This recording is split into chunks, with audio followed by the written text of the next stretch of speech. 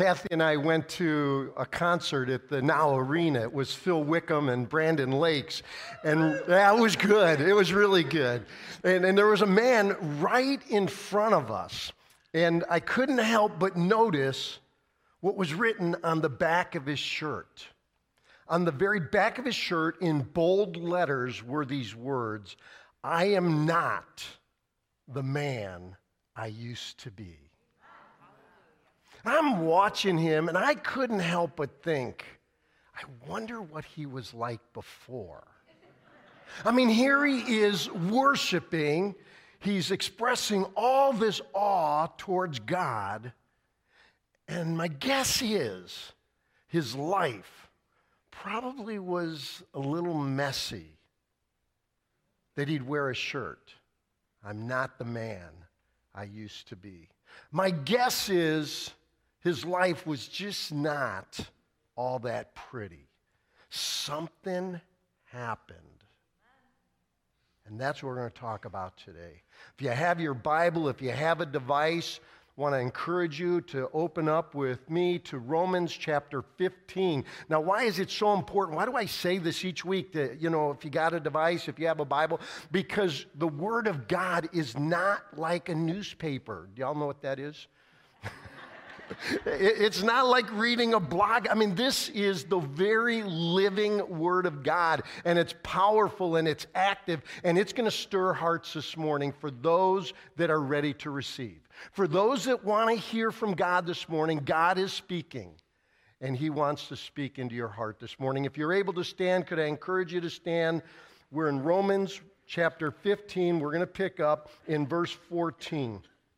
The Apostle Paul writes this, "I myself am convinced, my brothers and sisters, that you yourselves are full of goodness, filled with knowledge, and competent to instruct one another. Yet I have written you quite boldly on some points to remind you of them again because of the grace God gave me to be a minister of Christ Jesus to the Gentiles. He gave me the priestly duty of proclaiming the gospel of God so that the Gentiles might become an offering acceptable to God, sanctified by the Holy Spirit. Therefore, I glory in Christ Jesus in my service to God. I will not venture to speak of anything except what Christ has accomplished through me in leading the Gentiles to obey God by what I have said and done, by the power of signs and wonders, through the power of the Spirit of God, so that from Jerusalem all the way to Illyricum, I have fully proclaimed the gospel of Christ. It has always been my ambition to preach the gospel where Christ is not known, so that I would not be building on someone else's foundation. Rather, as it is written, those who were not told about him will see, and those who have not heard will understand. Father, this morning as we study your word, we invite in a fresh, powerful move of your Spirit, where there is a hardness in a heart, that you would soften it, they might hear your voice and receive it. Father, where their eyes are maybe a little closed or even dimly lit, God, give them eyes to see the truth and power of your word and what you want to do in them and for them. Father, where our hearing can be a little dull, God, would you unstop our ears? Oh, God, we need this move of your Spirit, the power to come from you to change us so that all of us could say, I'm not the person I used to be. So, Father, we pray in Jesus' name. And all God's people say, amen. Amen. What a great morning to be together, to study God's word together, to look at it. And as we look at this, verse 17 becomes the focal point of it. And so it's the glory of the gospel is for everyone. That's the first thing I want to drive home this morning, is that the glory of the gospel is for everyone. God is wanting us to bring the good news of Jesus Christ everywhere we go. Everywhere we go by the power of the Holy Spirit. That's what we so often say here. Now, just to bring us back into the story, we're now at the end of the letter of Romans. The letter of Romans, a little different than Galatians that Paul wrote, a little different than the letters that he wrote to the church at Corinth. This ending is longer than he wrote to any other church. And so he's got some things he wants to say. And I hope, that all of us, when we get to the end of a letter, we don't just say, well, why do I care about Paul's travel plans? Why do I care about so-and-so in this place or that place? Because in these things, God still wants to show us something. He wants to speak, right? So when it says in 2 Timothy 3, it says all Scripture, meaning all Scripture, even the end of the letters is what? It's the Word of God. All Scripture is the Word of God. So we want to be aware that God has something to say. Now, remember that Paul had never been to the church at Rome. He didn't plant this church. He had never visited it.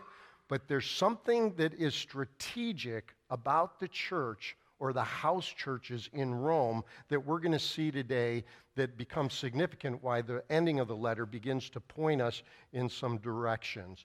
Now remember too, we said way back, can you believe this? This is message number 30 out of the whole book of Romans. So back in message 1, I told you that Paul was writing to the church in Rome from the city of Corinth. So Paul was in this place writing to this church of some things that he wanted to say to them, but also some things that he was going to do.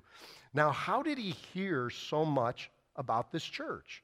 Well, probably, as we're going to find out, not next week, but the week after when we totally wrap up the book of Romans, we're going to find out there was a couple, Priscilla and Aquila. And they were co-workers, co-laborers with Paul, and they probably brought this news back to Paul and was filling him in on all that was happening in that church. So, what's significant for us this morning is that these people at the church in Rome are not the people they used to be. Something radically happened. Something changed their life. So let's dive in a little bit. Verse 14, I want to start right there. Paul says, I myself am convinced, right? He's convinced, even though he had never been there, though he had not planted this church, he's convinced because of someone like Priscilla and Aquila. He says, my brothers and sisters, that you yourselves are full of goodness. Now let's just pause right there. This idea of full of goodness isn't just that they were nice people. What he's saying is that they were upstanding. Joseph is kind of described as upright and righteous. He was a man of character. That's what he's saying about the church here in Rome. He's saying, you people are full of uprightness. You do what you say you're going to do. And what you say you're going to do, that's what you do. You follow through. You're not just a bunch of bumbling people. You're people of character. And can I just say out loud and hard, character matters. Character matters. We need to look at what's happening in the church where there's so much a collapse of character, not only in the pulpit and pastors, but also out there that people are just living too much like the world when God calls us to live so differently. And he's saying to this church, I'm convinced, after hearing so much about you, seeing what you're doing, that you are full of goodness. But he doesn't stop there. He says, you're filled with knowledge. Now, when he says that, what he's saying is, you have command of the Christian faith. You understand the roots of the Christian faith. You understand the doctrine of the Christian faith, and you are living this out. You are full of knowledge. And this, of course, is certainly a collapse of so many in the church today in the 21st century. We so mingle it with so much gobbledygook. That's a theological word for nonsense. Right? We just take from here, and we take from there, we take from there, and we just start combining it, mashing it up. And we end up with a messy doctrine. And when you have messy doctrine, guess what happens? You have messy lives.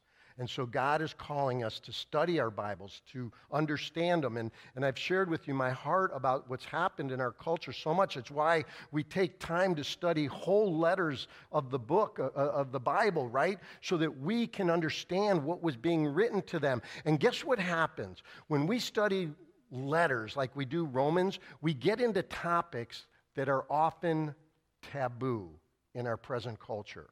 And so if I was just doing topical messages, I'd just pick topics I like to preach on. I just pick topics that I think you all need to hear. I might just pick topics or whatever. But when you're in the book of the Bible, man, now I'm pushed now to talk about some things maybe that are not as comfortable, some things that we don't maybe want to talk about as a church. And so we look at this, and this church was full of knowledge. They were constantly combing through their Old Testament. The New Testament had not yet been written, so there wasn't a lot, but the communication was getting more prolific with the Roman roads, and so they were learning more and more. But look at this last thing. It says that they were competent to instruct one another. Now just think about that for a moment. Are you able to sit down with someone and walk them through the Scriptures? Are you able to teach them what the Bible says about Jesus Christ, what the Bible says about God, what the Bible says what God's doing in the world? Let me put it in a very practical way. These guys come walking by your house, they're wearing white shirts, they knock on your door, and they try to convince you that Jesus is not always been God.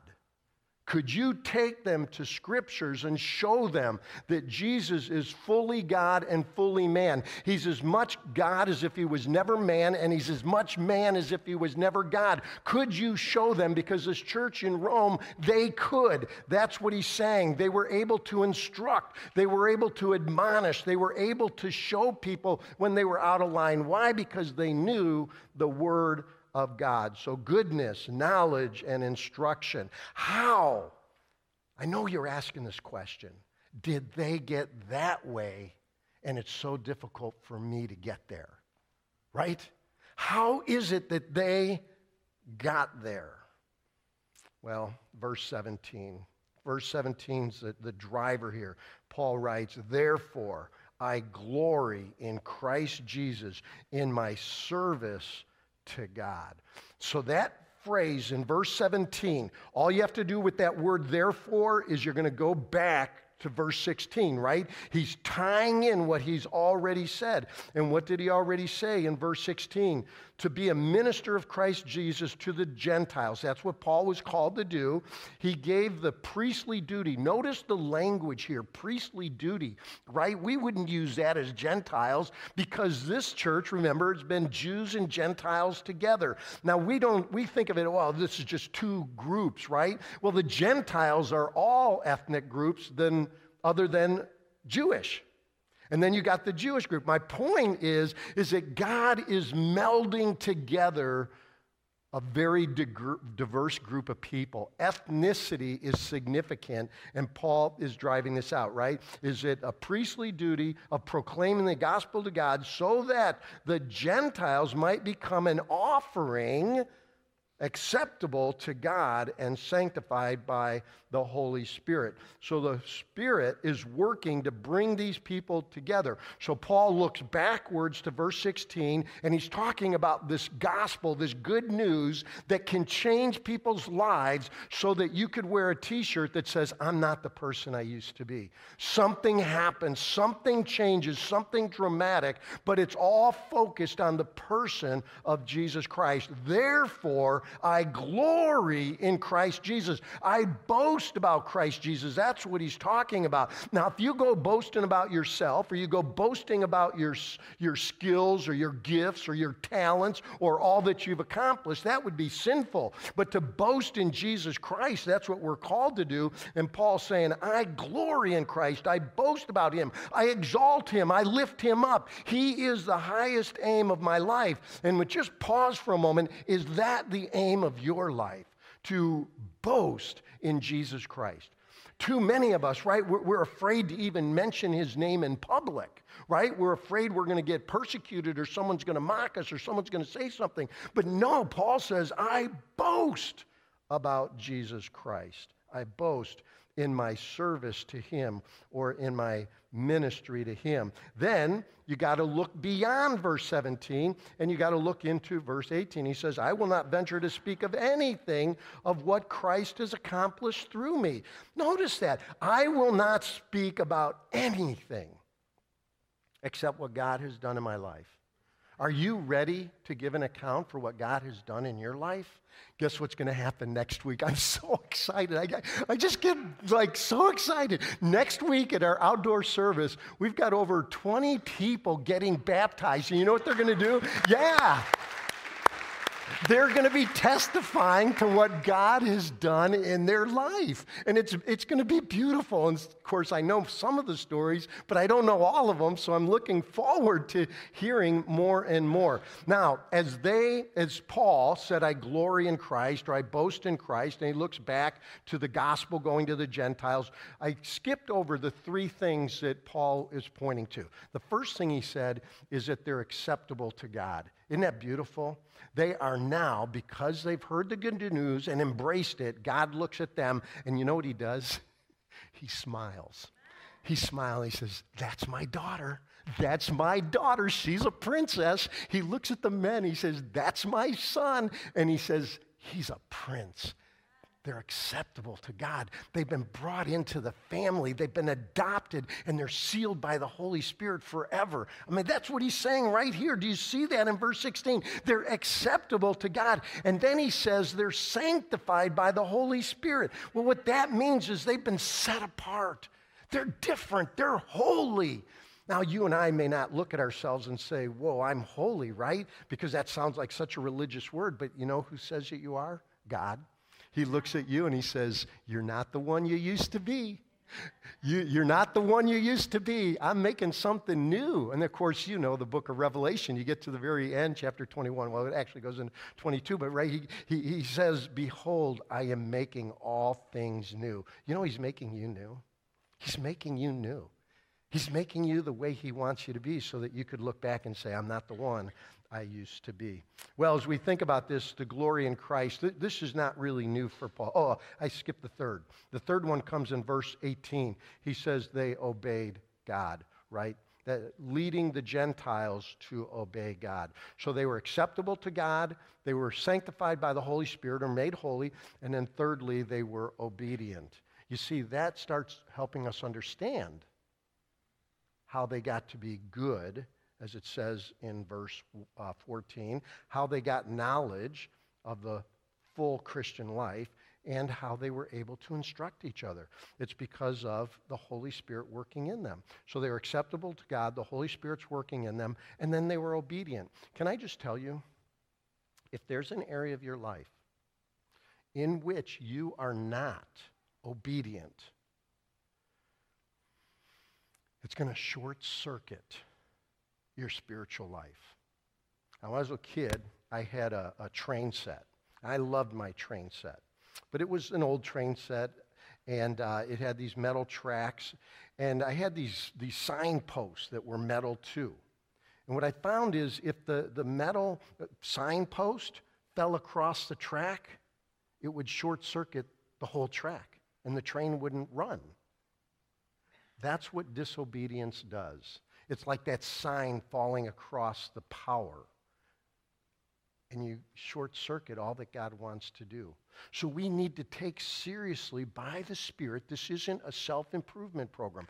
If the Spirit is showing you an area of your life that is out of line, the Spirit wants to root that out. The Spirit wants to lift that sign off the track so that the power can come through. And so any one of us, we need to recognize that God wants to do this and that we need to be obedient. Paul didn't just boast here, though. Let me just bring you to some other scriptures. In 1 Corinthians chapter 2, verse 2, it says, I determined to know nothing among you. So when he's writing the church at Corinth, he says, I determined to know nothing among you except what? Jesus Christ and him crucified. See how he's boasting in Christ. 2 Corinthians 10:17, let the one who boasts boast in the Lord. Colossians 3:23. Whatever you do, do your work heartily as unto the Lord. So when you go to work tomorrow morning, you're to do your work as unto the Lord. If you're a stay-at-home mom or a stay-at-home dad, you're to do your work unto the Lord. If you're going to the office, you're to do the work unto the Lord. If you're going to do the work of carpentry or you're doing the work of a postman or whatever your work is, you are to do it heartily as unto the Lord. Galatians 2:20, it says, is this: I have been crucified with Christ. It is no longer I who lives, but what? Christ who lives in me. It's Christ living through us. So when that man standing in front of me is wearing this shirt and he's saying, I'm not the man I used to be, the difference is that he's got Christ living in him, and the Christ that's living in him is living a life through him. Unless, of course, he short circuits it. But he doesn't want to. He wants to worship Christ. So, it is the life of Christ in us. It's the life of Christ in us. We cannot comprehend what this means, but the Bible is clear. The life of God is in the soul of a human being that has trusted Jesus Christ. And that life, unless we short-circuit it, is being manifested to the world. That's why we can say, I'm not the woman I used to be. I'm not the man I used to be. Not the wife I used to be. I'm not the husband I used to be. I'm not the father I used to be. I'm not the mother I used to be, right? Because of the life of God living in and through us. So we boast in Christ who is at work in us so that what? We can make an offering to God. That's amazing. Because we let Christ live through us, we can make an offering, that's what he's saying, to God. And that's what Paul was doing. He's saying, because I glory in Christ and I let the power of Christ work in me, I can offer the Gentiles. I can offer the Gentiles as an offering to God. How beautiful is that? God is doing that. Could I just make that really personal? If you're a dad here, you got your kiddos, your kids can be an offering to God based on the way you live. Think about that. The eternal weight of a human soul has been entrusted to you, dads, and you can train them up so that they are acceptable to God, so that they are sanctified, so that they're obedient to Christ. And that's making an offering to God. Moms, the same is true of you. Think about that. When you're ordering all your priorities and you're trying to figure out what's most important, this has a way of ordering your life so that you can make an offering to God. Well, I've said a lot. Let me move on to verse 19. Verse 19 becomes really clear. Paul says, by the power of signs and wonders. Now, the power of signs and wonders. There's a swath, a path, a group of Christians that believe that miracles were for a previous time. That it was for times like when Moses was leading the people out of Egypt.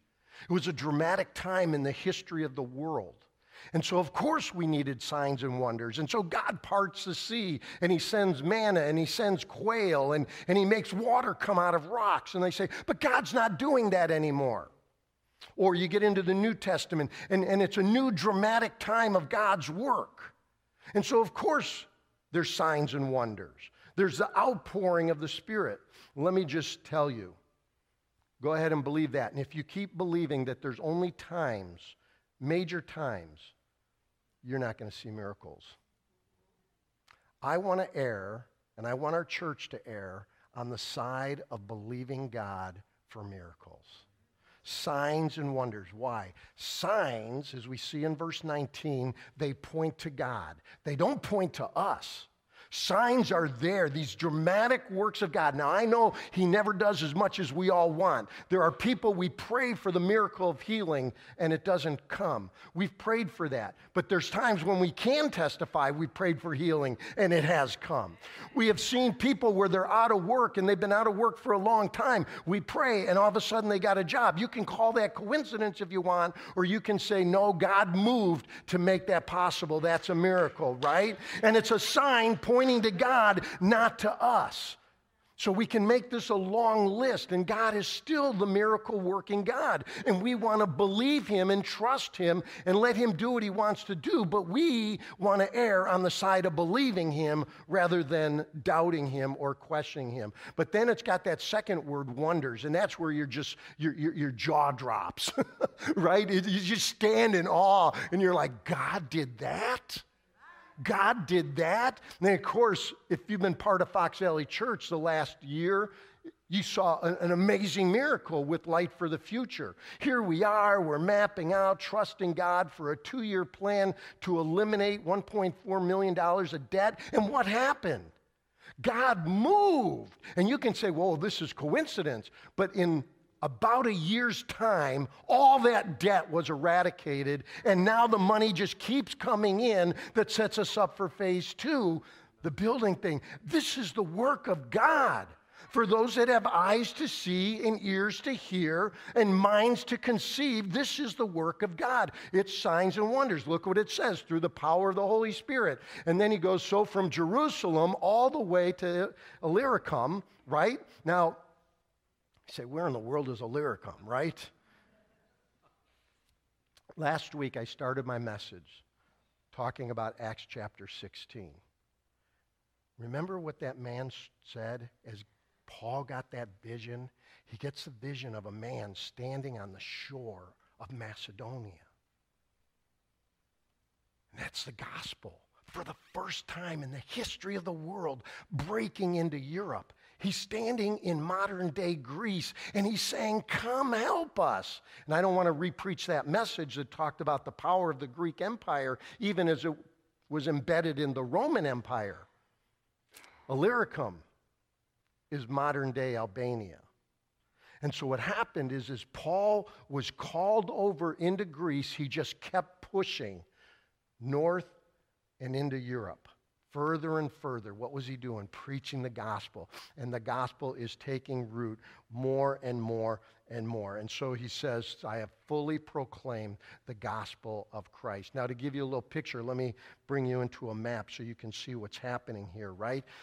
So you can see the map there. You got Macedonia. I tried to keep it a simple map. You got Macedonia. That's where Paul got that vision. And that's Greece. That's modern-day Greece. And that's the gospel, the good news. Never been there before. Remember Paul, he said, I want to preach where no one has preached before. I want to go where no one has gone. So he goes into Macedonia. Then he pushes north, and then he pushes a little bit east. And where's he going? He's going, or west, north and west, and he goes into Illyricum, Albania, former Yugoslavia, up in that region, and God is doing all this amazing work. But what he wanted to do was go all the way to Spain. So you see Spain over there on the far left, and he had this vision. And so that's where we want to go now, is that God has even more as we trust him. Now, before we leave the map, let me go back to the map. So that we can see, is that Paul wanted to go back to Jerusalem. Now, Jerusalem is back the other way, 1,800 miles. So I just want you to get a sense of where he was going. And this isn't jumping on a jet plane and being there in a few hours, right? That would be a 4-hour flight today. Well, no, guess what? It took months to travel there. So let's go on forward. God has even more that he wants to do, right? God has more in your life that he wants to do. Do you believe that? Boy, that was weak.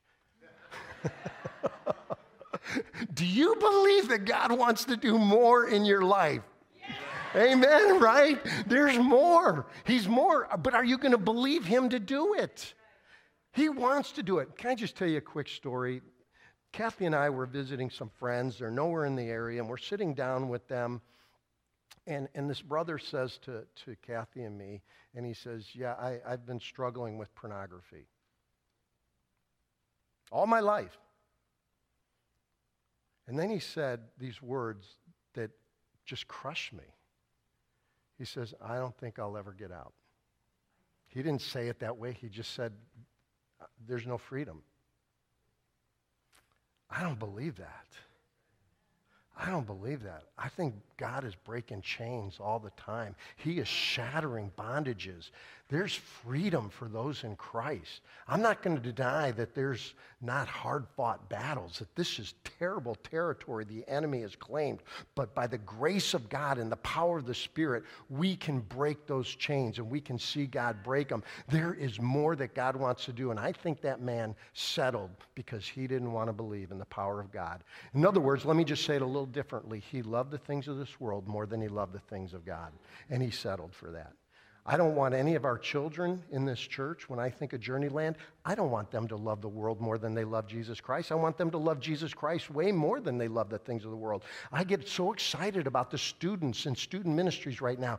There is so much happening, even while we're searching for a student ministry pastor. And these students, I'm just amazed at how many of them love Jesus Christ more than they love the things of the world. And I'm hearing more and more stories of what's going on. We have so much to celebrate, and I want you to believe, too, that God wants to do more in your life. Let's look briefly at verses 23 and 24. Paul says this. He says, now there is no more place for me to work in these regions, meaning Illyricum and Greece. And he says, and since I have been longing for many years to visit you, I plan to do so when I go to Spain. So he's planning on going to Spain. I hope to see you while passing through and to have you assist me on my journey there. Listen to those words. I'm planning on coming to see you. He said that way back in chapter 1, I'm longing to see you. Here he's closing up his letter, and he's saying, I hope to see you while passing through to Spain, and that you, the church in Rome, will help give seed money so that we can carry the mission into Spain. That's what he's saying here. You're passing through, assist me on my journey after I've enjoyed your company for a while. Now, however, I'm on my way back the other way, 1,800 miles to Jerusalem in the service of the Lord's people there. You know why I think he wrote that? Because of the Jew and Gentile. He's committed to bringing these groups together, and it's so exciting to see what he wants to do. And of course, he's bringing a gift from the churches. He's writing from Corinth, so he's gathering up money from the churches in Macedonia that he planted. He's gathering up money from the churches around Corinth, Achaia, and he's bringing all that money to help out the Christians in Jerusalem. That's amazing. Do you know what happened this week? Box Valley Church helped out our sister churches in Hawaii. We sent a gift to help those churches. Why? Because that's what churches do. They help the people of God stabilize regions that are being pounded by troubles and hardship. So Paul goes on, but let's jump into verse 31. Paul says, pray that I may be kept safe from the unbelievers in Judea. I just got to pause there. Pray that I may be kept safe from unbelievers. I don't know what you believe about prayer, but I'll tell you, when I read that, this just gets me so excited. Why? Because God uses prayer to change things. He can even change the motives and drives and will of unbelievers that want to do harm to you. Isn't that what it says? Why pray if God can't do something that someone's got a motive to hurt you? If there's someone that wants to hurt you and you say, God, don't let them do that, is that just a prayer that falls on deaf ears? No, it's a prayer going to God who can change and redirect and move the will, motive, and desires of unbelievers so that you can be safe. Now think about what that's going to do when it comes to anything going on in your life. It's not just a prayer about being saved from unbelievers. This opens the door. Why do I love the end of letters? Because Paul is bearing his soul. And he's saying, I believe in a sovereign God that is so powerful, he can change destinies of whatever's happening in my life. And man, this would be a message in itself if I got going. Here's a second one. Let's keep reading verse 31. And that the contribution I take to Jerusalem may be favorably received. God, would you change their hearts to make sure that the Jews in Jerusalem would be gladly receiving a gift from Gentiles? Again, he's praying, God, would you change hearts? You say, oh, that's because he's talking to Christians. Well, okay, he's talking to Christians. But in the first part of unbelievers, he's sure not talking about Christians. He's talking about those that are unbelievers. And so the sovereign, powerful God is at work by the Lord's people there. Verse 32, so that, here's his purpose, so that I may come to you with joy. He wants to testify to what God is doing in the world. And we want to do the same thing, right? We want to testify what God is doing in our families, in our marriages. Some of us get so beaten down, so discouraged, so lost with what's happening. And these two prayers should bolster you up that God can change the heart of a husband. God can change the heart of a spouse, a wife. God can change the heart of a child. God can do these things, and he is doing it, is his point this morning. And I just love this. By God's will and in your company, be refreshed. And I get refreshed every Sunday morning, and that's why we come to worship. So, let's just put this into a historical sweep. Abraham prayed to the same God, and God answered his prayers. Jacob prayed to the same God, and God answered his prayers. Moses prayed to the same God, and he answered his prayers. David prayed to the same God, and he answered his prayers. Ruth prayed to the same God, and he answered her prayers. Mary prayed to the same God, and she got her prayers answered. And you can pray to the same God, and he will answer your prayers. Father, we thank you so much. We praise you. We praise you. We praise you, God, because you are a prayer-hearing God. And it's not like just talking to someone. It's like talking to the owner of all, the master of the universe, the Lord over all. And you, God, can change things. You have the power to change things. You have the will to change things. And so, God, let us come in and pray miraculous, believing prayers to see you at work. Oh, God, we commit all this to you. And all God's people say again, amen.